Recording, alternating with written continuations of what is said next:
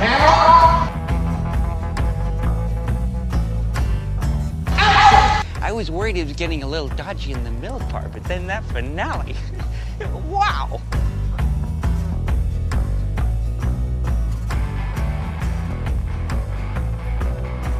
Hello, and welcome to 2 for 1, the podcast where we discuss 2 movies based on the same source material. But sometimes we talk about 2 movies that honestly have nothing in common at all, except for their release date. Yeah, with this podcast, we're just really hyped about Oppenheimer and Barbie coming out the same weekend, and once we realized that we actually had tickets to opening weekend, we figure why not do a podcast about them. So it is Barbenheimer weekend, or is it Barbenheimer? Whatever the couple name for these movies. So Barbie is coming out based off of the famous doll, and the movie is directed by Greta Gerwig and starring Margot Robbie and Ryan Gosling, as well as a whole cast of other very famous people. And Oppenheimer is the new Chris Nolan movie, which I don't think we've actually talked about any Chris Nolan movies before. Well, only in passing reference. Yeah, not directly anyway, but he's one of our fave directors, and we love most of his movies, and I think just his name gets people hyped up, so pretty exciting, and it's based on maybe a couple specific biographies, but yeah, very exciting times indeed.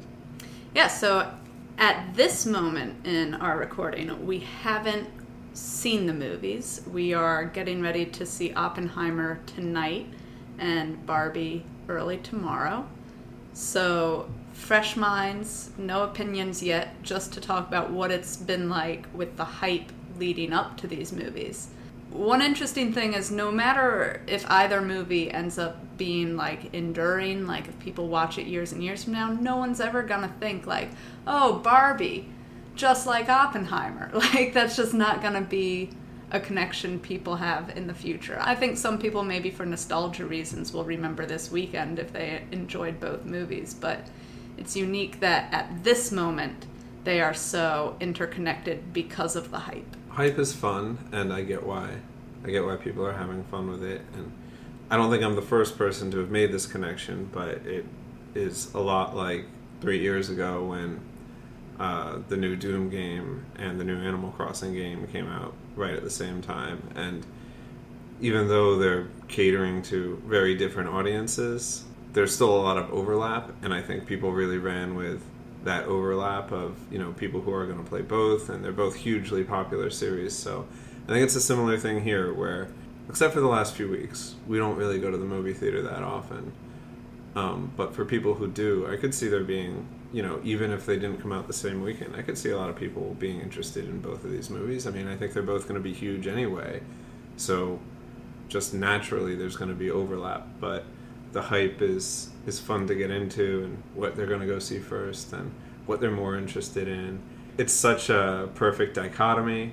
It's like gendered. One is serious and one is fun, right? Yeah, bubblegum pop movie. Even though, I don't want to make assumptions having not seen either of them. So. I know. Honestly, at this moment, I'm probably most excited and most trepidatious for Barbie because I know nothing about what it will be about. I saw the trailer, but I'm looking forward to finding out if there is more to it than just being a movie about Barbie. I kind of am guessing that there will be, messages and meaning to it. Yeah. My expectations aren't actually super high for it. Mm-hmm. I think it looks ultimately like a silly movie, but I really just do not know what to expect with it. So I guess that's what I'm trying to say. The marketing for both of these movies has been so everywhere, and especially I think once they got the same release date, which I think happened 6 months ago and people started pointing it out, and then the hype has only built since then. Yeah. But the studios are kind of taking advantage of that and using the hype of one to build the hype for the other, so it's like marketing 2 movies with one, message. But the Barbie team especially has been so on point with their marketing, I think. Like, their trailer literally says, if you love Barbie, this movie's for you. If you hate Barbie, this movie's for you. And there's such like this irony to the way that they're marketing it, that they're just perfectly towing the line between something that you might feel a little embarrassed to watch, but because they're leaning into that irony, you don't have to feel bad at all, even if you're like, actually, I'm really into Barbie, you know? You can be that, or you can be like, I don't care at all. And I think part of it is Margot Robbie. There's something ironic about her anyway. Maybe just like being the most attractive person in the world, but also being able to joke about that in a certain way. In The Big Short, there's a whole scene that's just a joke about her sex appeal, kind of satirizing The Wolf of Wall Street or like the use of sex in movies anyway, but while still having Margot Robbie drinking champagne in a bathtub.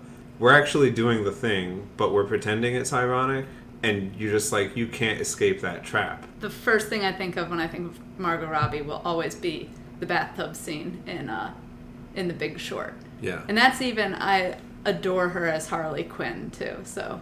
But there's also, I feel like there's something to Harley Quinn too that is ironic. Yeah, it's like she's winking at you, you know? Just, she takes these but also, roles she's and perfect loves them. as Harley Quinn. Yeah. It's great. Yeah. So I think she was perfectly cast for Barbie as well. And they just like tricked everybody into thinking that there's nothing wrong with seeing this movie, and actually you have to see this movie. And I don't know how they did it. Like, it's incredible. I think part of it is the luck of having one of those moments where the two contrasting movies were able to build hype for each other. Mm-hmm. But there's something really specific to Barbie that they've managed to pull off. I mean, I think the cast does a lot for it. Margot Robbie, but also everyone. I mean, the first thing I saw for it was on Facebook, and it was, she's a Barbie, he's just Ken. She's a physicist Barbie, he's just Ken. And it was just like 20 images of members of the cast. Mm-hmm. But it was just so many famous people that is probably attracting a wider audience too.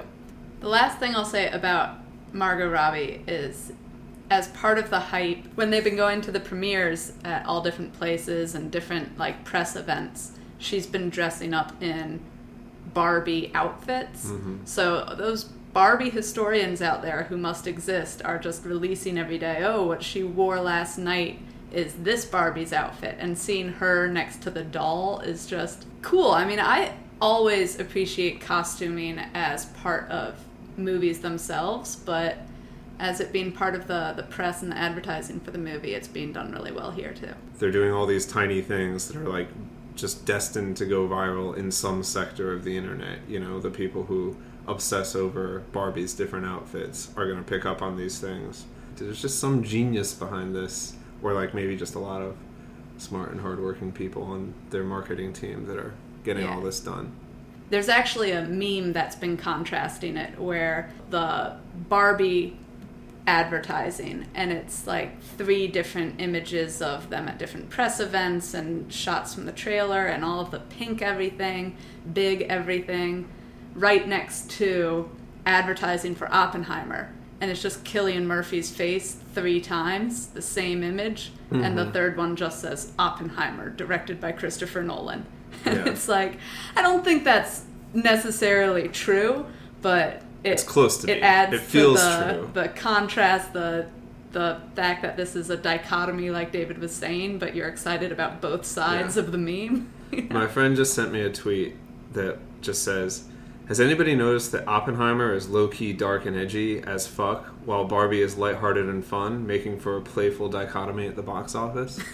Obviously that's a sarcastic... that tweet, was being sarcastic. But it's just Since that's been being pointed out to everyone for the past couple months. For the past 6 months, It's fun to lean into. And even when we were out last night and we saw posters for Oppenheimer everywhere, like those moving posters, right? Yeah, it's Cillian Murphy in front of a bomb with all of these wires going into it, and everything's red. Yeah. And like, if you didn't already know who Oppenheimer was, it's not telling you much about the movie, except that it's a Chris Nolan movie. And even like Cillian Murphy isn't really a movie star. It's kind of weird having him so front and center in the advertising, even though, I mean, we love him. He's great. Yeah, I think that's what David and I are most excited for, is Cillian Murphy getting all the screen time, because he's great. And I know he was in a TV show, and I'm not sure if he was the main character or just part of the main cast. Yeah, Peaky Blinders. I didn't watch it. Was he the main character? I think he was. Okay, so he's clearly been a leading man on the small screen, but we're excited to see him in the That's different. Like, movies.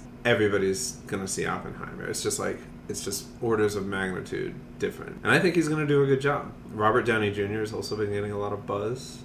Everybody loves him now. Florence Pugh, so we're excited she's in the movie. Yeah. And a couple other actors as well. I love Matt Damon, but I was not impressed with his performance from what I saw in the trailer. It's just Matt Damoning out really hard as Leslie Groves. And I think maybe his most recent movie that you and I have seen was The Duel, and you were not impressed with his acting in that movie. I didn't love his, I can't say, I think I liked it, but it's been a while since we saw it, so. I will say the advertising for Oppenheimer, aside from it being funny for being different from Barbie, I'm not super into. Very red color scheme of the poster and the very, like, sparseness of it, I'm not immediately enamored by. It's not a time period that I get super into, so like the suits and everything is not doing it for me, but I am really excited to see Cillian Murphy. And as David said, Christopher Nolan is one of our favorite directors. It is weird because I think that outside of Christopher Nolan, this would be a movie that 70-year-old white dudes that are really into the History Channel that would go watch this in theaters, and outside of that, what is the selling point here? Mm-hmm. But it's literally just Christopher Nolan. And I think, like Dunkirk, another movie that I think, World War II, nothing really, if you just described it, like, there's nothing really to make it stand out. But it made hundreds of millions of dollars based on entirely Christopher Nolan being behind it. And it's a great movie, right? So I think there's just a lot of trust that people have, and like a really large and devoted following that will go see anything that Christopher Nolan does. Which includes us. And I'm happy to know that there's still so many other people who feel that way about him, since his most recent work, Tenet, which we both like, I ordered my hot sauce an hour ago. Didn't land great for a lot of other people. So I'm glad people are still excited and wanting to see his movies. We went to see Tenet in the movie theater last night. Because there was a local theater that was doing a series of Christopher Nolan movies every week, culminating with Tenet, and then the same week that Oppenheimer's coming out. Yeah, so you can imagine we went to a lot of those. We went to, I think, 3 of them, yeah. And it was really fun. I mean, we went to get, like, a snack midway through the movie, and we were just talking, and we were just saying how much fun we were having and how it felt like you're watching like a cult film, because even though I think it's Nolan's most polarizing movie, like everybody that I talk to, most people I talk to, like really hate that movie. Mm-hmm. But it was just really fun watching like a group of people that have clearly seen it before, clearly are like into its brand of humor and stupidity, and it was like really fun. Yeah, it was a good time. All right, I want to ask you, David, for predictions, so let's keep doing Barbie first, Oppenheimer second. Do you have any predictions for Barbie? No, I kind of know what it's about. Oh, you do? Sort of. Oh, okay. Barbie, like, leaves Barbie world and comes to the real world. This was in the trailer. That's right? All I know. Yeah, she becomes, like, self-aware or something. I assume that there's going to be a lot of feminist themes and... Yeah, I'm hoping for it to be a movie that I feel good about. The whole toys becoming self-aware really makes me feel like you might think Toy Story, but no, the Lego movie really recently did that, where it's a bunch of toys doing a bunch of toy stuff, and then in the last like 20% of the movie you get to see the humans for whom this Lego toy set is set up, which is for some reason like Will Ferrell, very right? meta. It is Will Ferrell, yeah. And so I'm not sure if it's like that, if she's an actual doll who, or maybe it's more like that Tyra Banks movie. If anyone saw it, I think it was called Life Size. She was a doll who came to life and had to interact with the world, and it was difficult for her, and all I remember of that was that she had her serial number on the bottom of her foot, and I think she went back to being a doll at the end of it. So it's an idea we've seen, but I imagine there's a new take going on here? I would imagine that it's trying to do themes that we're familiar with and do them well, and do them with like a world-renowned toy. Like I said, walk the line of not making fun of people that like this thing while also making it more inclusive and I think positive in a way, right? Because, when we were growing up, I feel like there was this constant, not even like backlash, because it wasn't a moment. It was just like a constant undercurrent of like, it's not okay to like Barbie because it's problematic in more than one way, I guess. Yeah, I mean, there's just so many. I mean, when you're a kid and people be like, oh, Barbie's for girls or girly girls, but then it's like, oh, Barbie at one point said math is hard and all this stuff, so it's just wrong to play with it at all because it's bad for girls, and it's, no matter who you are, your gender, your, own life experiences, Barbie can be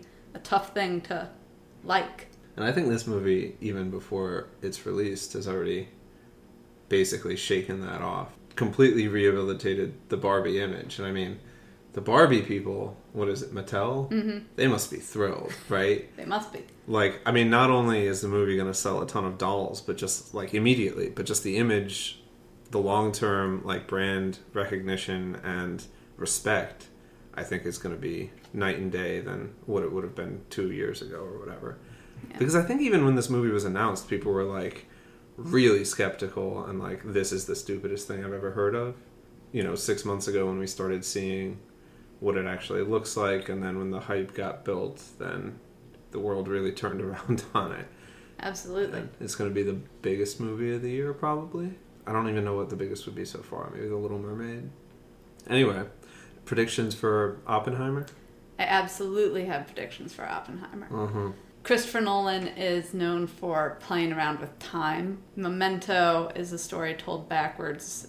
Dunkirk takes 3 different storylines that happen at different rates of speed, but tells them simultaneously. Tenet is literally about time travel. Right. So he has an idea of time, and I think here he might go into space, and I think we might get some parallel dimension ideas here. Really? Yeah, I do. Because I really hope not, because Interstellar is my least favorite Christopher Nolan movie. No, I think he's going to delve into it, because I think there's going to be this idea that when the bomb goes off, they didn't know exactly what was going to happen, so maybe it was this, or maybe it was this, or maybe it was this. Or it's just going to be a straight-up biopic, and it's going to be very unlike a very Christopher Nolan movie. It's just going to be told straight. From what I've read, I think it'll be more like The Prestige, where it's not told in a linear way, but it is very straightforward and easy to follow. I mean, The Prestige is easy to follow, and then you get to the end, and you're like, I followed that movie, but I did not follow it correctly, Right, and you exactly. have to watch it again. So I don't think it'll be like that, but I think it'll be told in a linear way. And Batman Begins is kind of like that, where there's like constant flashbacks and flash forwards and stuff like that. Oh yeah, Batman Begins. A little less so very than The similar Prestige, but it's similar to The Prestige in Yeah. the way that you're sort of in the middle of one action, and then you go to this other story for a bit, and then you come back to where you are. And from what I can tell, it is going to follow a little bit of the Memento track of having alternating black and white and color scenes. And maybe, I mean, I get the impression that there's going to be black and white during the, like, later in his career when he has to defend himself against accusations of being a spy or a traitor or, whatever he's accused of, a communist. And then the color scenes are going to show the actual Manhattan Project. That's the sense I get. I know enough about the guy that, like, I feel like predictions about a biopic are stupid. But well, that's why I think, it'd be wild if Nolan was just like, let's think about the possibilities of if he'd been wrong. But I think Nolan was legitimately inspired by Oppenheimer's life. So that's why there's a good chance it's just a straight biopic story. Except for, obviously, with the Christopher Nolan flair of storytelling not being super linear. Do you think this is just him being like, if I'm really the greatest, I can even make a biopic interesting? I wonder if there's some element of that. If he's like, I'm going to make the best biopic that's ever been made. I was told that he was gifted a biography of Oppenheimer from Robert Pattinson after Tenet. Yeah. And I got the sense, similar to Lin-Manuel Miranda reading the Hamilton biography, that he just really enjoyed this I book. love this, and he's and like, I can already picture it in my head. Yeah, exactly. Yeah. I mean, there have been movies. There was like a Fat Man and Little Boy movie, I want to say from like 30 years ago, maybe 25 years ago or something. I think John Cusack was in it. So I don't know. I'm just saying, like, we have imagery from the Manhattan Project, the Trinity Test, you know, and from Oppenheimer's life, we have like photo and video. And we also have fictionalized accounts and plenty of biographies. So it's not like there's not stuff to pull from that might have already been banging around in his head, right?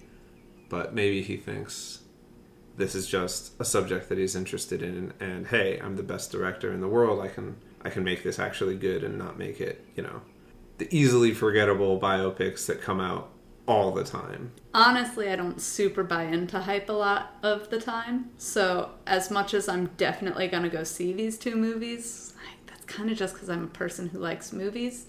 My expectations are moderate, I think, especially for Barbie, but kind of for both of them. Internet hype is always stupid, you know? Yeah, I don't want to buy into that, like, but we totally did, and it's just too late. Like, we bought into it, and we can't get ourselves out now, so we'll just have to ride the hype wave and see what happens. What I do buy into is, like, when everybody talks about how great a movie was, and everybody's like, I love that movie, then you get hyped about that, and then word of mouth. Yeah, word of mouth more than like reviews or like Twitter. Nobody's seen the movies yet, so it's all hype. All right, last question before we come back, having seen the movies, to tell you about them. David, which one do you think you're going to like better? I think I'll like Oppenheimer because it's like I even enjoy movies like more the more times I watch them. And I think knowing about Oppenheimer already, like even a little bit, is going to help me enjoy the movie. And then following Chris Nolan's like style, which is like really easy to follow. That's what makes him a good director, is he can tell these like complex things in a very like enjoyable and easy to follow way. Whereas Barbie, I have no clue what to expect, and it's always hard to settle into a movie that you have no idea what it is until you see it. So Barbie I could easily see being something where I am confused for half of it, then I maybe enjoy it, and then I see it again months later or years later or something, and I enjoy it more. I could see that. What about you? Well, I was just going to give a one-word answer, and it is Oppenheimer. But, so I'll just co-sign all of your reasons, because, yeah, I think I'm going to end up liking Oppenheimer better. But we'll see. All right, we'll be back soon with our thoughts on both movies.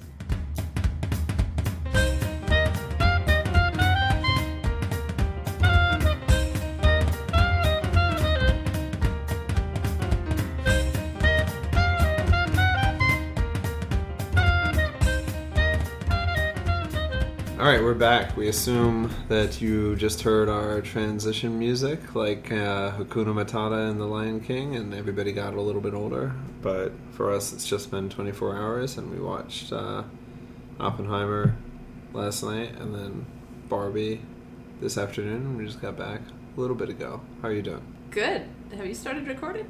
Yeah. Yeah. Tired, honestly. It's a lot of movies. Yeah.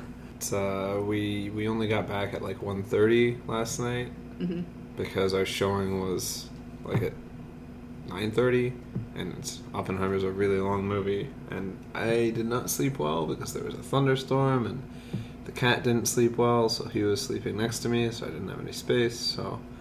And Oppenheimer was kind of a disturbing movie. Which one do you want to start with in terms of them meeting your expectations or not? Why don't we start with Barbie, because we just watched it, so I think it might be more on our minds. Yeah, I guess Barbie sort of was what it was, which is... It wasn't not what it was. It wasn't a lot. I don't think it had a lot new or original to say. I think it just wanted to have fun, be a little absurd at times.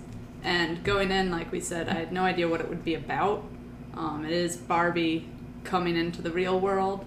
But that lasts for so little time, and then we're back in Barbie land. So yeah, I guess not having expectations for what it would be about, I'm not surprised that I'm a little befuddled about what it ended up being about. But at the same time, it met my expectations in terms of like being about patriarchy and feminism, and that everyone would learn to be okay with themselves at the end. Yeah. I can't tell if this was just because Will Ferrell was in it, but it reminded me a lot of Elf, which is a movie I don't like. It's so much like Elf. The traveling from Santa's workshop to the real world was done like the exact same way in Barbie. There was a lot of like aesthetic and I guess just tonal similarities. Yeah. But in Elf, he's in New York for like the whole movie, and they're only in LA for like 20 minutes in Barbie, and then they go back, or that's what it seemed like. And the LA they're in is like a silly LA. It's like extra LA. You know? It's very goofy. Yeah. I love Elf, but yeah, I also saw that comparison. Yeah. I think that, I mean, obviously we knew that it was going to try to have something to say about feminism, but I thought the movie was more about the way that people react to feminism and like the way that Ken reacts to a society that he doesn't understand, but he can only interpret the way that he feels, and then he has to respond to that, and then everybody has to respond to him, and the downstream effects of both patriarchy and then, you know, feminism and whatever the utopia that Barbie Land is supposed to be at the beginning, which I think is Greta Gerwig thinks is flawed. That's kind of the premise of the beginning of the movie. I don't know if it had anything like super new to say, but I thought it said it well. Billy, I thought that it was a little bit of a letdown. At the end, Barbie's like, well, I don't need to be just stereotypical Barbie anymore. I can be a human. I can be whatever I want. But we don't get to see anything that she wants to be. And so I think, like, I understand wanting to reject a stereotype and reject expectations, but not knowing what... Like, I would feel more satisfied if we saw what ends up driving her. You know, what does she become passionate about? But we do see her form some good relationships, and, you know, that's nice. You think they wanted her to just be an avatar for whoever was watching the movie and not they have did. any... Yeah. Yeah, if they'd given her anything specific that she gravitated towards, that would be, oh, well, I don't relate to that. No, you're right, but it does leave it sort of a hollow character, which is weird for a story about self-actualization. And I think Ken's story did a little bit of the same. Like, at the end, his big realization is, I'm Ken! And it's like, but you've been literally calling yourself Ken the whole movie. You're still not telling us what you're actually about, you know? Yeah. Well, my interpretation, the movie's view is that if men only define themselves in terms of whether they embrace or reject the patriarchy, then they're never gonna, like, achieve their own self-actualization, and that needs to be, like, a separate journey that they have to go on outside of Barbie's journey, right? Outside of women's journey. You know, that you can't define yourselves in relation to others. Yeah, exactly. Yeah. So I thought that was driven home, but I agree. Like, I mean, there were some issues with it. I thought the pacing was weird. Like, I thought that they were going to be in LA for a long time. Yeah. And then they're like, no, we're not going to be in LA. We're going to go back to Ken World? Kendom Land. Kendom Land. Barbie Land. Kendom. Yeah. The other movie that it reminded me of a lot was Frozen 2. Because Kristoff ends up sidelined in a similar way. Anna still loves him in Frozen 2, and in this movie it's very much Barbie doesn't love Ken and needs to define her relationship with him. But that's just bad writing in Frozen 2. I think that was like the point of Ken's character in this movie. Yeah, well, I don't know if it was because that comparison was called to mind for me that I was not as enamored of it, but it seemed so similar. He even has a song about, like, who am I without her, which is like the same as Kristoff's Lost in the Woods song or whatever. Yeah, I don't mean to be down on Barbie. I enjoyed it. But I think also my expectation was that I would like Oppenheimer more. And I probably liked Oppenheimer a little bit more. Okay. Thoughts on Oppenheimer? Expectations? Immediate reaction? I went first for Barbie. It's your turn. I was really struck today watching Barbie how last night I didn't feel the length of Oppenheimer very much, even though we saw it like really late at night and I think everybody was tired. I didn't feel the length at all. Like, I was always ready for, the ride that the movie was taking me on. Whereas with Barbie, I, like, really felt the length. And I feel like most of the time I go to the movie theater, we're, like, at least for me, I'm so used to constantly looking at my phone or looking at other things. And when I actually go to the theater, it's, like, really hard to...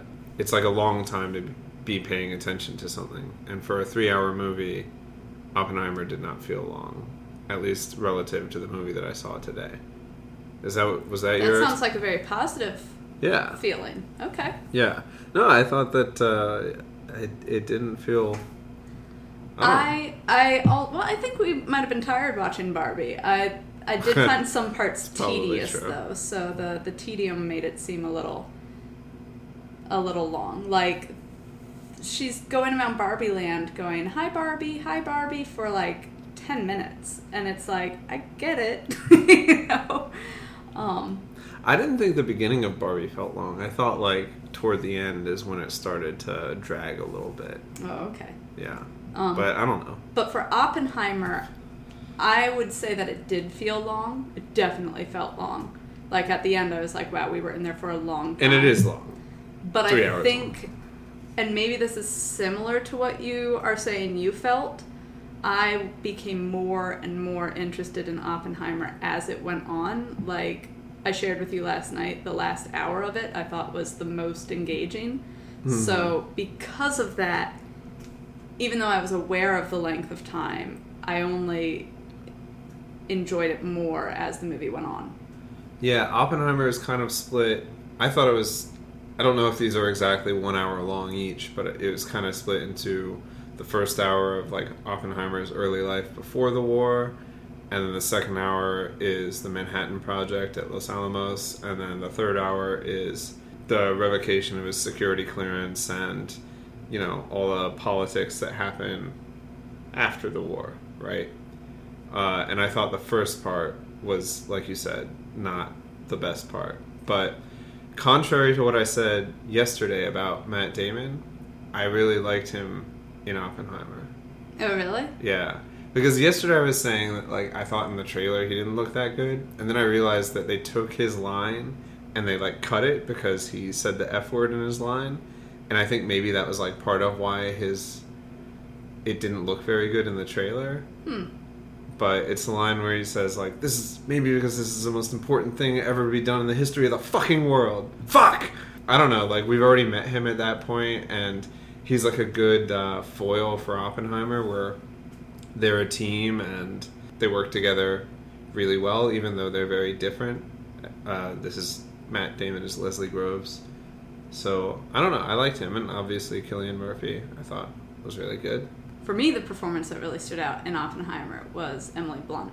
I feel like she took me for a ride over the course of the movie. She really did, didn't she? Yeah. Because in half the movie, I was like, I don't care for Emily Blunt. Yeah, I don't like her. She seems like a, unfortunate person for him to end up entangled with. And then, like, kind of a superfluous character in the movie, Yeah. And then at the end, she goes in real hard. And, like, it's, like, the most... It's not a very, like, triumphant movie. I think it's very ambivalent about Oppenheimer and about, what it's trying to say. But, like, if there is a moment of triumph, that's Emily Blunt's, right? Oh, yeah. I mean, just over the course of it, you think with the way she's acting, being an irresponsible mother and an alcoholic, like, for moral reasons, this is going to end up being a bad person. Like, any movie you've seen before with those sorts of actions, you're like, okay, morally bad person. But they really, honestly, for Barbie having been about, this is what it's like to be human, her character was so human. Mm-hmm. Like, despite those flaws, her relationship with Oppenheimer felt real, like they actually did care about each other. And like, support each other. But she also wouldn't, like, sidestep for him or, like, let him be the main character in their family. Like, she would be the one to step up and be like, no, like, you need to do this. Yeah. So a flawed character for sure, definitely has her faults, but just a really interesting person. Yeah, and for most movies, I feel like when they set up, like, a character like that, again, another foil for Oppenheimer and someone who's, like, almost an obstacle. And then at the end of the movie, it's not that she's right necessarily, but it's that she's been set up as almost like a villain. At the last second, he's like, no, like, actually, we're a team, and, like, I trust her. And then she's, like, really pissed at him, but she just goes in hard and, like, is basically, like, the real hero, the only hero of the movie, because, like I said, I don't think that the movie really treats Oppenheimer necessarily as a hero. Yeah, I mean, well, he created the atom bomb, so I thought that they treated him fairly. But I got a sense of her sort of representing his conscience a little bit, too, which I think is unfair because it's not just about, you know, she was obviously based on a real person, you know, so they probably wanted to capture that, but she was more expressive than Oppenheimer was, and she understood him so well, better than anybody. So she was able to put to words how he felt about things that he couldn't, like, especially at the end of the movie when they have their final moment together and she basically tells him that he wants the world to forgive him, but he can't make that happen. And as is sort of her personality, the sort of sense she's giving off is just deal with it and we got to move on with our lives. Yeah, and I think I think there's probably a lot of different things that you could take away from Oppenheimer, but one of the things that I took away was that Oppenheimer, you know, he's sort of caught between a bunch of different things, between being, you know, pro-nuclear weapons and anti-nuclear weapons, between being an American patriot and a humanitarian that, you know, wants to care about, you know, his effect on the world, between being a scientist and being in the military. And it's hard for him, I think, to ever definitively choose a side, right? So it's almost like, and I think Cillian Murphy captures that really well, that he is very subtle but expressive. Like, for a person who never wants to, like, say anything definitive, he really captures a lot of what Oppenheimer's thinking. But then you have characters like Kitty, or even like Leslie Groves, who, or any of the other like 100 scientists that appear in this movie, like really famous names, Teller and Niels Bohr and Lawrence Feynman. Everybody's in this movie.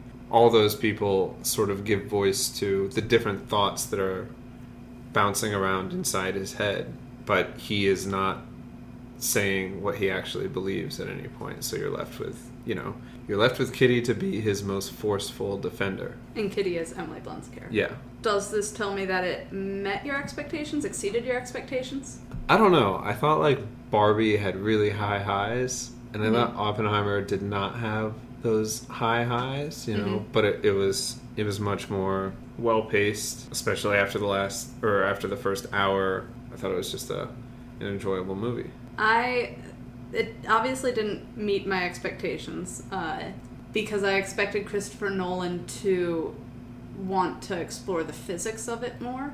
They have a whole moment where they think that the chain reaction that the splitting of the atom would cause might light the atmosphere on fire and literally spread throughout the whole world. And I expected Christopher Nolan to be interested in all of the theories before they actually worked it out, and have that be something that Cillian Murphy's character Oppenheimer is like imagining and envisioning, like multiple different potential futures because of what he's participating in. But instead I thought that they kept the physics pretty light. They obviously wanted it to be accessible for any audience. And rather than really show us a detailed like idea of, okay, well, if this is how it works, this is how it'll go down, they give us moments of that. Like when he's first a student, you get a lot of like visual and audio like representations of physics ideas, you know, like time and space, and it's tough to really explain because it's like abstract shapes, but you get the sense that he's thinking about all the potentials that physicists must think about when they're working in theoretical physics. I guess he was working in quantum physics, but it was theoretical at the time. And I didn't like that. I didn't like the way it was represented with, like you said, it's hard to describe, but it would be like rays moving through space and I would guess, you know, particles. It reminded me a lot of the first song in the original Fantasia movie where they decided to put shapes and lines to music. But yeah, I can understand not liking it because I don't think it added much. I think it captured a little bit of maybe Oppenheimer's state of mind at that time, that he's, you know, young and full of ideas and doesn't really, like, it's pouring out of him because he's a genius, but some of them are terrifying and he doesn't know what to do with it. Yeah, he's just always imagining it and always, like, he can't stop his brain from going places. Yeah, exactly. But the one sort of potential reality I expected to see was flames just going around the whole world. We sort of saw it. And we sort of saw that when they had the idea, when they had the one calculation saying, well, we might ignite the atmosphere on fire. There was a moment of seeing that happen. So, whereas my actual prediction is not true, you know, because I expected a lot more of that, you know. I think Christopher Nolan was certainly thinking about that a little bit, but it didn't, like you're saying, it didn't capture my imagination. Because I guess he wanted to keep it steeped in reality and what actually happened. But I think the end is ambiguous because it ends with a flashback to a conversation that Oppenheimer had with Einstein where they talk about what he had done on the Manhattan Project, which Einstein had initially supported by writing a letter to President Roosevelt saying we need to make atomic bombs. Yeah, we need to do this. He says, like, oh, I asked you at the time, like, you know, is there a chance that this is going to destroy the world? And now I think that, like, it did. Because he doesn't know how this is going to end up. Just like we don't know, you know, what the future is. Like, we do have the power to destroy the world. And, like, the idea of the atmosphere just burning, like, that didn't happen during the Trinity test, but he still doesn't know whether he did something that ultimately resulted in the destruction of the world. It's not the same as presenting you those realities. It's just highlighting that, you know, the reality of the future is something that we don't know and we'll never know until we get there. I'm glad you brought up the ending because that was my main takeaway, was how effective the final scenes, and especially the final scene of the movie, were. Because we've been tracking throughout the movie. We were correct, unsurprisingly, that it wouldn't be told super linearly. Oppenheimer is sitting in a room trying to get his security clearance renewed, and we're getting flashbacks of his life as he's sort of like explaining himself. Simultaneously, in black and white, we get scenes with Robert Downey Jr., who is trying to get approved for a cabinet position, but we get flashbacks for the things he's talking about as well, which had to do with Oppenheimer, because he hired Oppenheimer to be part of a board, and that's the same board for which he's trying to get his security clearance renewed, which we find out by the end of the movie, Robert Downey Jr. basically set that up in order to accuse him of communist ties and other things that would cause him to be disgraced and lose his security clearance, no longer be able to work on the board. The big takeaway is, Robert Downey Jr. is this vindictive guy, but Oppenheimer's been doing all of these things which ended in hundreds of thousands of people dying, and now he's like sort of wanting to be forgiven. And you're barreling into these stories as they're reaching their climaxes of Oppenheimer doesn't get his security clearance renewed, and Robert Downey Jr., his character's name is Strauss. Strauss doesn't get approved for the cabinet, and they're both disappointed in their pursuits, and it's very much a story of ego and like being denied. When you hit that point, like the climax seems like it's gonna be about these men, but the person who's been sort of Robert Downey Jr.'s aide, Strauss's aide, who has been disillusioned over the course of the movie as he realizes that like this is a really vindictive guy and everything, he gets the final line before the final scene, which introduces that moment of Oppenheimer talking to Einstein. Robert Downey Jr.'s character Strauss was also there that day, but not part of the conversation, and then was rebuffed by Einstein and sort of blamed Oppenheimer for what did he say to like poison his mind against me? Like, why am I being treated this way by scientists? And he brings that moment up again right after he's found that he's not going to get the the cabinet position. And this aide turns around and says, maybe they weren't talking about you. Maybe they had more important things to talk about. And that line just really hit me, because the only thing we've been caring about for the last 10 minutes is what happens to these men and our perceptions of these men.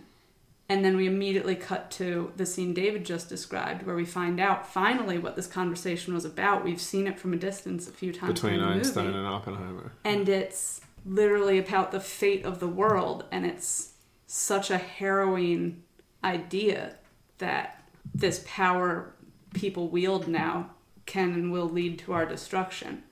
And I thought it was a very effective ending. And that's really what stuck with me. It also, even though Oppenheimer is the hero of this movie, I think the movie treats him...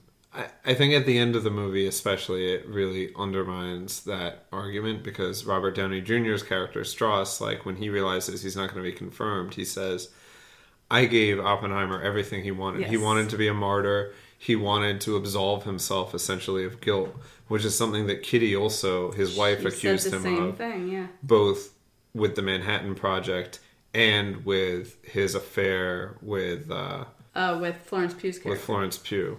But yeah, he's like going through this movie thinking that he can separate himself from the things that he's done, that he can walk this fine line between being pro-peace and still willing to do what he has to do to win the war, to be able to build the bomb without necessarily taking responsibility for it. And I think she always calls him a martyr, and she says, like, you're just being a martyr, you need to fight. And then he goes to see the president, President Truman, and Truman says essentially the same thing. Like, you know, he doesn't say in that way. He says, get that crybaby out of here, I never want to see him again. Yeah, Oppenheimer says, I feel like I have blood on my hands. And Truman, who made the call for the bombs to be dropped, is like, get out of here. Yeah, and it's like, do you just want to be able to do bad things and then seek absolution for the rest of your life?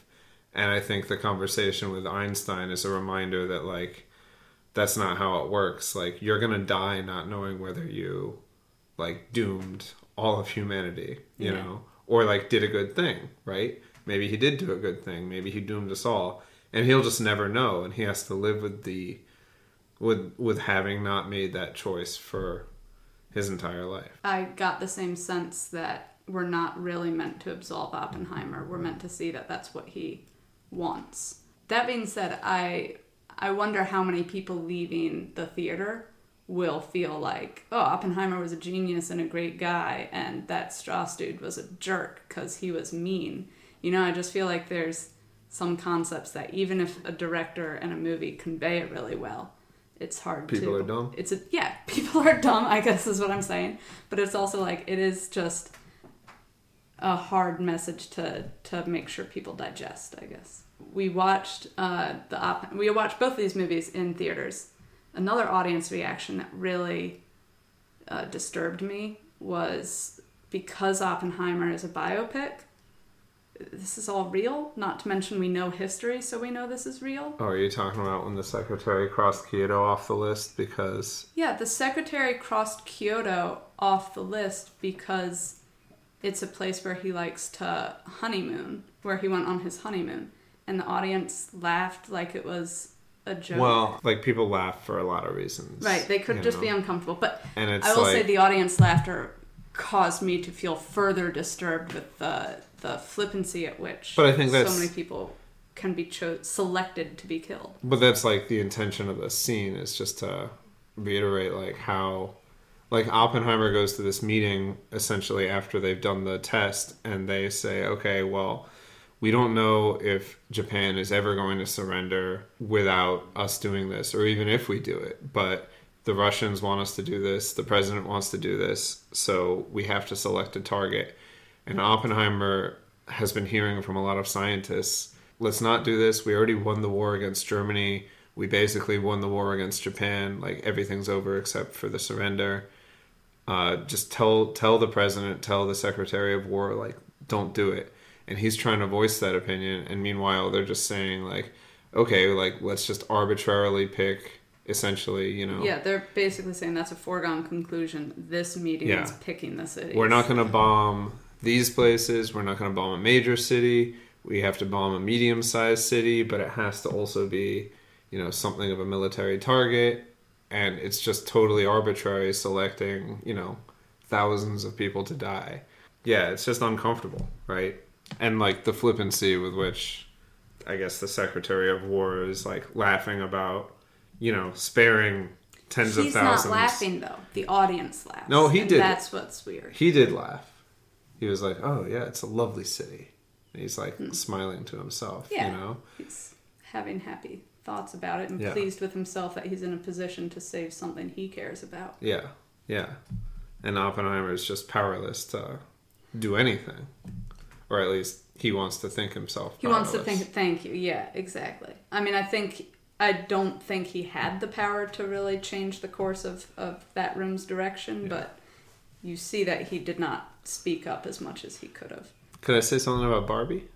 Yes. I was so afraid in the beginning that they would fall into the Pixar trap of just like having a really mechanical relationship between the Barbie world and the real world, Oh, like over-explaining it? Like over-explaining it, and then at the end being like, oh, if we don't get Barbie back to the Barbie world, through the, like, whatever in time, then, like, this is going to happen. And, like, I'm so glad that they didn't do that, because every Pixar movie is like that.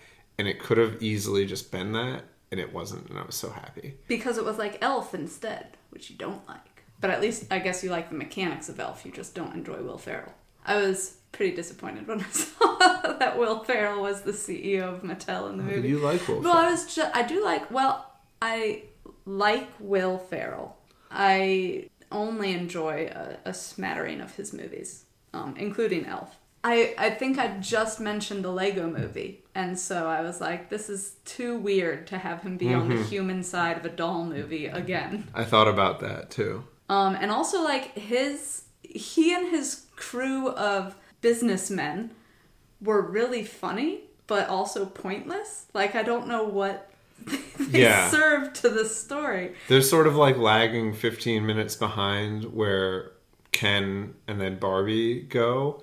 And then by the time you get to the end of the movie's resolved itself. And then you're like, we haven't seen the Mattel people. Oh, we saw them on the bike, and then they walk through the war zone, and one of them gets hit, and then he's in a sling. Yeah, you're right. And there's a lot of comedy, but they weren't doing anything. They hadn't done anything, and then they show up at the end and basically also don't do anything at the end. Yeah, America Ferrera gives them a Barbie idea, which is ordinary Barbie, which, correct me if I'm wrong, but isn't Barbie already ordinary Barbie?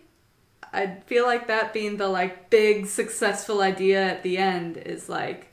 What did they call her? Ordinary Barbie. No, what did they call Margot Robbie? Stereotypical Barbie. Yeah. Which, that's not how that doll is marketed, so no. I don't know. The message I got was that in order to make Barbie something respectable, we keep giving Barbie, like, high-achieving things. Mm-hmm. Nobel Prize winner, president, doctor, even just, like, athlete and all these other things. And that women should be able to be proud to just, like, live and exist. And, like, that's why we want ordinary Barbie. And I appreciate that message. But I don't think Mattel's not already making Barbies like that. And maybe I'm overthinking this here, but I'm just like, I don't think America Ferrera had a real idea there. Crippling depression Barbie and, what was the other one? Thinking about death incessantly Barbie. Those aren't being Barbie, made. Right? Kate McKinnon was Weird Barbie. Well, but Weird Barbie is just what every Barbie becomes when you play with it too much. Yeah. Which was fun, too, because I definitely had some weird Barbies. And everybody loves Kate McKinnon. But, that's why I feel like for the ending of Oppenheimer to have had such a big impression and made the whole movie feel worth it, when really what I'm thinking about with that movie is the last 20 minutes. Mm-hmm. The ending of Barbie left me perplexed, and I feel like that's coloring my opinion of that movie, even though I really enjoyed it, and, like, the comedy was great. Ryan Gosling was hilarious. Yeah. And America Ferrera, I know I said earlier that I didn't think it had anything super original to say, but I thought her delivery was great. I mean, she has a big speech she gives about just the difficulties of being a woman, And it's not anything you haven't heard before, but I thought it was well acted and well delivered. Yeah, and I think the last, I don't know about half of the movie, but like the last part of the movie shifted the focus from Barbie, from Margot Robbie's Barbie, onto America Ferrera's character, and sort of made her literally the mouthpiece for what this movie is supposed to be about. And at the end, someone's like, yeah, like Barbie just said this thing, and Barbie's like, no, what are you talking about? It was her that said this, you know? I feel like that moment happens twice, because one time someone's like, it's white savior Barbie, and she's like, no, that wasn't me who said that. That was America Ferrera's character. Which I think that's, again, they're really trying to pull off like this trick here of making Barbie into this feminist hero. Mm-hmm. And they have to like kind of paper over a few unpleasantnesses, you know, and that's one of them. And then they have another part where Barbie's like, oh, I don't feel like, you know, like me. I don't feel pretty. I don't feel anything. And they're like, what are you talking about? You're so pretty. And then the narrator comes in and is like, all right, this doesn't really work with Margot Robbie, but like whatever, you know? Yeah. Just pretend that this isn't this anti-feminist capitalist icon, right? Right. And I mean, exactly the movie, what Sasha calls her. yeah, and I mean the movie like lampshades that in a way that is like, well, we said it, so we don't have to deal with it, you know. And then they just move on, and it's like, yeah, that works, but like, then you might think about it and be like, I don't know. Yeah, no, definitely conflicting ideas, and also at the end of the day, it's silly and a little absurd. And I think America Ferrera gives that speech, which I said I thought came across quite well. I wasn't, bowled over by it, but I was like, all right, she did a good job. She said what she wanted to say. But then the Barbies are like, okay, you need to go say that to all of the brainwashed Barbies. And just this idea of like repeating it again and again rather than it being a genuine in the moment thing left me feeling like, oh, these are just trite ideas then that you can just conjure up and spit in someone's face to make them be unbrainwashed? I don't know. Yeah. It still worked for me a little bit because they were all like different and like funny. They would kidnap a Barbie and say something like funny to her. Yeah. And then it would snap her out of it. And then she would say something funny in response. And, it was sort of like just a funny montage. I agree with that for sure. That is a way to convey these ideas, and doing it in a comedic way doesn't make it not serious. Yeah. But it is a strange way to convey some like serious complaints. Yeah. The tension between trying to have this movie be about something real and substantive while also being just like a pretty movie starring Margot Robbie and Ryan Gosling that are pretty people on the beach, having fun, looking good, and being both of those things. They pulled it off pretty well, but there's definitely like a tension there that you can feel even when you're watching it, right? Yeah. I feel like we should start wrapping this up, but which movie do you think imparted its message more effectively? I guess Barbie did, because Barbie was only its message and was committed to conveying it. And it was overt. Like, it literally had America Ferrera just say it, you know? Exactly. And like I already said, I think Oppenheimer's message, I want to believe that you and I have the right takeaway from the movie, but I'm already, feeling like that might not be everyone's takeaway. Like, I think you can come away thinking Oppenheimer was this hero without necessarily having a point of view on the creation of nuclear weapons, right? Like, it's sort of abstracted away from the real moral judgment that he's dealing with. Like, I feel like if you wanted to watch this movie and think Oppenheimer was a good guy, but still think that, like, creating nuclear weapons was wrong, then I think you could watch it like that. And I think you could watch it the opposite way and think like, oh, he's a good guy, but he was right to do this. Or he's a bad guy, but he was wrong or right to do this.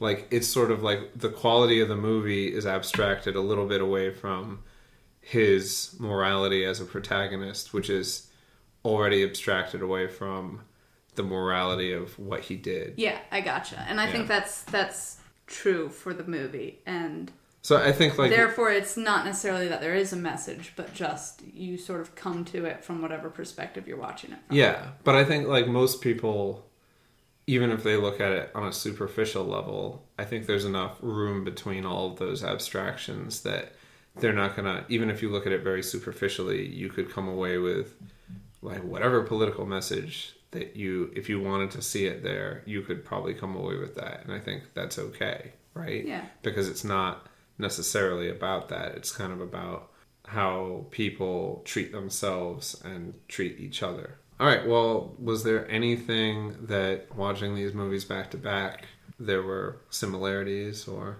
I was thinking maybe like thematically there might be things that they had in common. Maybe you have something to say on that, but I didn't. That's not what I was left with.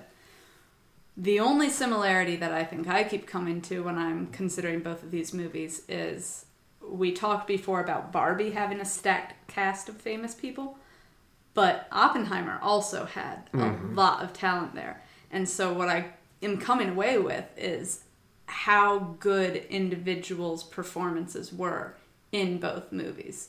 Ryan Gosling, we definitely haven't talked about enough, but I'm sure plenty of people will be posting about like how good he was singing, dancing, just owning the character. He was incredible. Probably a tougher role than Margot Robbie, I think. Oh, I think so for sure. He was a bad guy. He was a good guy. He was silly and also like represented something serious and yeah, just a lot. And of I liked all of the Kens. I thought they did a really good job. And America Ferrera, I know I already talked about. She was great. And then also when I'm thinking about Oppenheimer, Casey Affleck. I didn't realize it was Casey Affleck when we were watching the movie. He was so good. He's in so good. one scene. He was so scary. And he's terrifying. He's yeah. a terrifying presence in that scene. Yeah, really good. Really good. I know I already talked to Emily Blunt. Cillian Murphy, he did great. Yeah. Just overall, I think there's some excellent acting in both of these movies. I think if there was one theme, if I was forced to pull, I think it's neither of these is like a black and white movie, I think. Oppenheimer is literally a movie about a guy who can't think in black and white terms to the point that it makes him even a worse person. Like if he had taken a side, I'm going to be, if he had decided to be a communist and said, I'm not going to support creating the atomic bomb because I think it's going to be used against people or because it's going to be used against the people that I support eventually or whatever, he could have done that. And he could have taken a moral stand and said, yes, like I'm totally for this and I'm not going to speak for anybody that's not for this. But the reason he was so good, the people who worked with him on the Manhattan Project, like what his talent was being able to go to people that like the normal appeals don't work for, right? That you could tell them like, this is the most important thing. Like you're Jewish, we have to defeat the Nazis, and they'll just laugh and say like, I'm not going to do this. Like I'm not going to create this like nationalist weapon, right? But he could do that. He could walk in like multiple worlds, and it's because he, at least in the movie, never had to make that choice. And I think Barbie, in a similar way, I think the idea is, you can embrace what Mattel is selling with Barbie World, but that's complicated and that's causing problems for the Kens of that world. And then Ken goes to the real world and he sees horses and finds out that men like horses and becomes obsessed with the patriarchy because people respect him, like respect that he doesn't get in Barbie World. He like embraces the patriarchy without even like meaning to be a bad person, but just becomes this like horrible dude bro. Although I will say half of the stuff that he was into, I was like, I want that. I see that. There's a lot of cool stuff about Kendom. Kendom land. There was like a lot of dude stuff that I was like, yeah, that's cool. I feel attacked right now, But yeah, like, that I think the movie doesn't end with like a direct answer for him or for Barbie. Both of them are like, well, I need to be me and I need to figure out like who that is, and I'm not going to be, nobody can tell me who that is. Like Ken can't define himself through Barbie, and Barbie can't define herself through the real world or through Barbie world, right? Maybe that's a stretch. Ambiguity? I liked everything that you just said. And I think as far as the Oppenheimer movie goes, it's just having to grapple with inevitable consequences. I don't know if inevitable is the right word. Potential consequences. Yeah. The whole idea behind making weapons like that are if we don't make it, someone else can.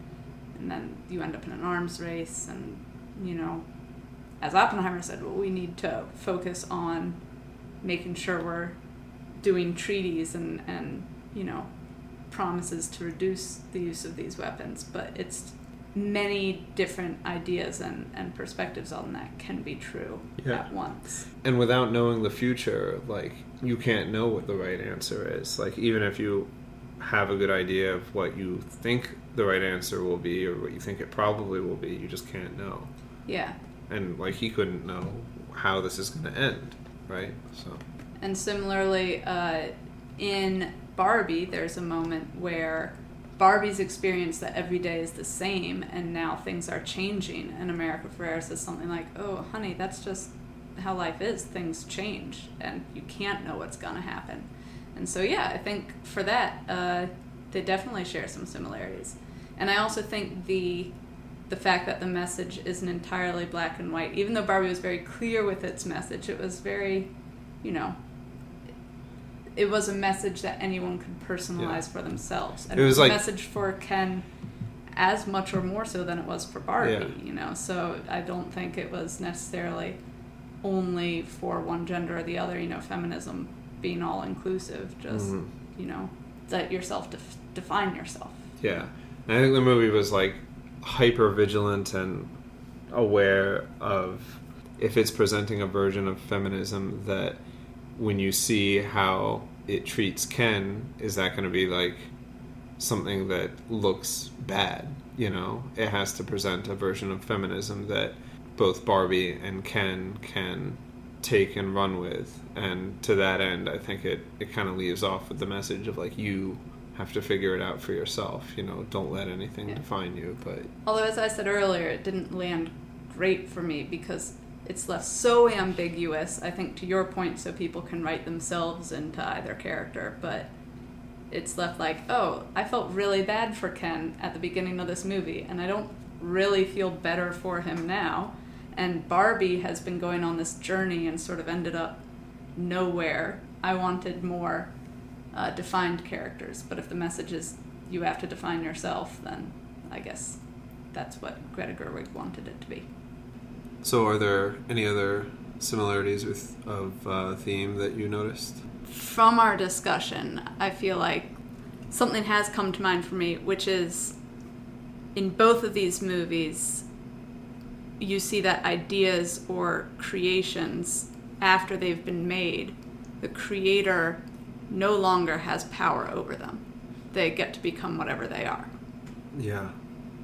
Like Oppenheimer makes the bomb, but he doesn't get to say what the president or anyone does with it. And then similarly, Mattel has made Barbie, but doesn't get to say that it's feminist or anti-feminist or anything. People have made their decisions about how they feel about Barbie. As you say, as soon as it's created, they sort of lose their power over it. You know, these things, Barbie can become something that belongs essentially to the public, and nuclear weapons belong to the government, but also have proliferated around the world. And I think Oppenheimer would either like to see them destroyed or under some sort of international control, or exactly. I'm pretty pleased with that. Yeah, that's good. That connecting theme. And also, to take it a step further, I think both of these things are, I guess, they're both symbols of America's cultural and political dominance of, the post-war era, that, through nuclear weapons and our alliance system and just the sheer size of America's cultural and diplomatic apparatus, that we've been able to really shape the world since 1945 and, since the end of World War II. And I think Barbie, in this movie, they talk about it being a symbol of capitalism, or at least a tool of capitalism. But I think, like McDonald's or American cars or whatever, it's also a symbol, right? It's a symbol of a certain style of Americana that is really prevalent in the United States, and I think it's been exported around the world, right? Yeah, and how that just has consequences, good or bad. I think as a society that reflects on itself constantly, we are reevaluating these things, or at least still trying to figure out what the legacy of these things is. And these movies are just another way to grapple with that too. On the one hand, Oppenheimer, the whole point is that we can't condone or absolve him for what he did. Barbie is made by Mattel, and they're like, no, we can definitely absolve Barbie of all of this. Like, we can acknowledge the complicated impact that Barbie might have had, but like, they want you to leave having a positive idea of Barbie, and I don't think Oppenheimer is quite the same, because it's not like Oppenheimer made the movie, right? Yeah. No, and they definitely want to make some money, and I might want to buy that I Am Knuff hoodie that Ryan Gosling was wearing. All right, if you had to recommend one for opening weekend. Oh my god, I hate myself for saying this, but seeing Oppenheimer in a theater and getting that full surround sound really immerses you in. I was really impressed with the sound last night. Yeah. I guess the screen is the big thing, but then every time the sound would just smash into us, I was like, is that what IMAX is about? The sound? Yeah, that was my takeaway too, because I didn't care about the huge screen, but there was one moment. It wasn't the moment you might think when the bomb was going off. I can't remember when it was, but I was just like, my bones are rattling. Yeah, for real. So for that, and I think that's what we've already said before, Christopher Nolan is all about, is creating a theater experience. And I think at times that's used as an excuse to justify things like his sound mixing and Tenet and everything, but I think it's an obvious fact that he makes movies to be seen in the theater. For sure. I feel like I probably agree with that. I mean, I liked Barbie, but just in terms of which movie felt shorter, Oppenheimer felt shorter to me. So I don't know. I'm inclined to say Oppenheimer. I also I've had more time to think about Oppenheimer, and like I said, I couldn't sleep last night, and I was thinking about it a lot, and it got me thinking about I used to be really into chemistry. I was should I have pursued that, because all these people are so. If you open up a physics or a chemistry book, all these people are so important in history. And I think at one point Oppenheimer in the movie says our secret weapon is anti-Semitism, and Leslie Groves is like, what? And he's like, because the Nazis they ran all these people out of Germany and of Europe, and they see all this as Jewish science, and that gives us an advantage because we're not treating people like that. And just have this war where the ideology has such a direct impact on the advancement of science. It's just a very powerful moment for the impact of science. I've thought about it a lot, and I haven't had as much time to think about Barbie, but that's about all we have to say about these two very different movies that we've somehow culturally smashed together into one phenomenon. Yeah, and knowing that we were making this podcast, I have made sure not to read any other people's takeaways yet. So I'm about to hop on my computer and enjoy find out if you were right. out what other people thought. Yeah. Yeah. Anyhow, this has been Claire and David. Thanks for listening. Thanks.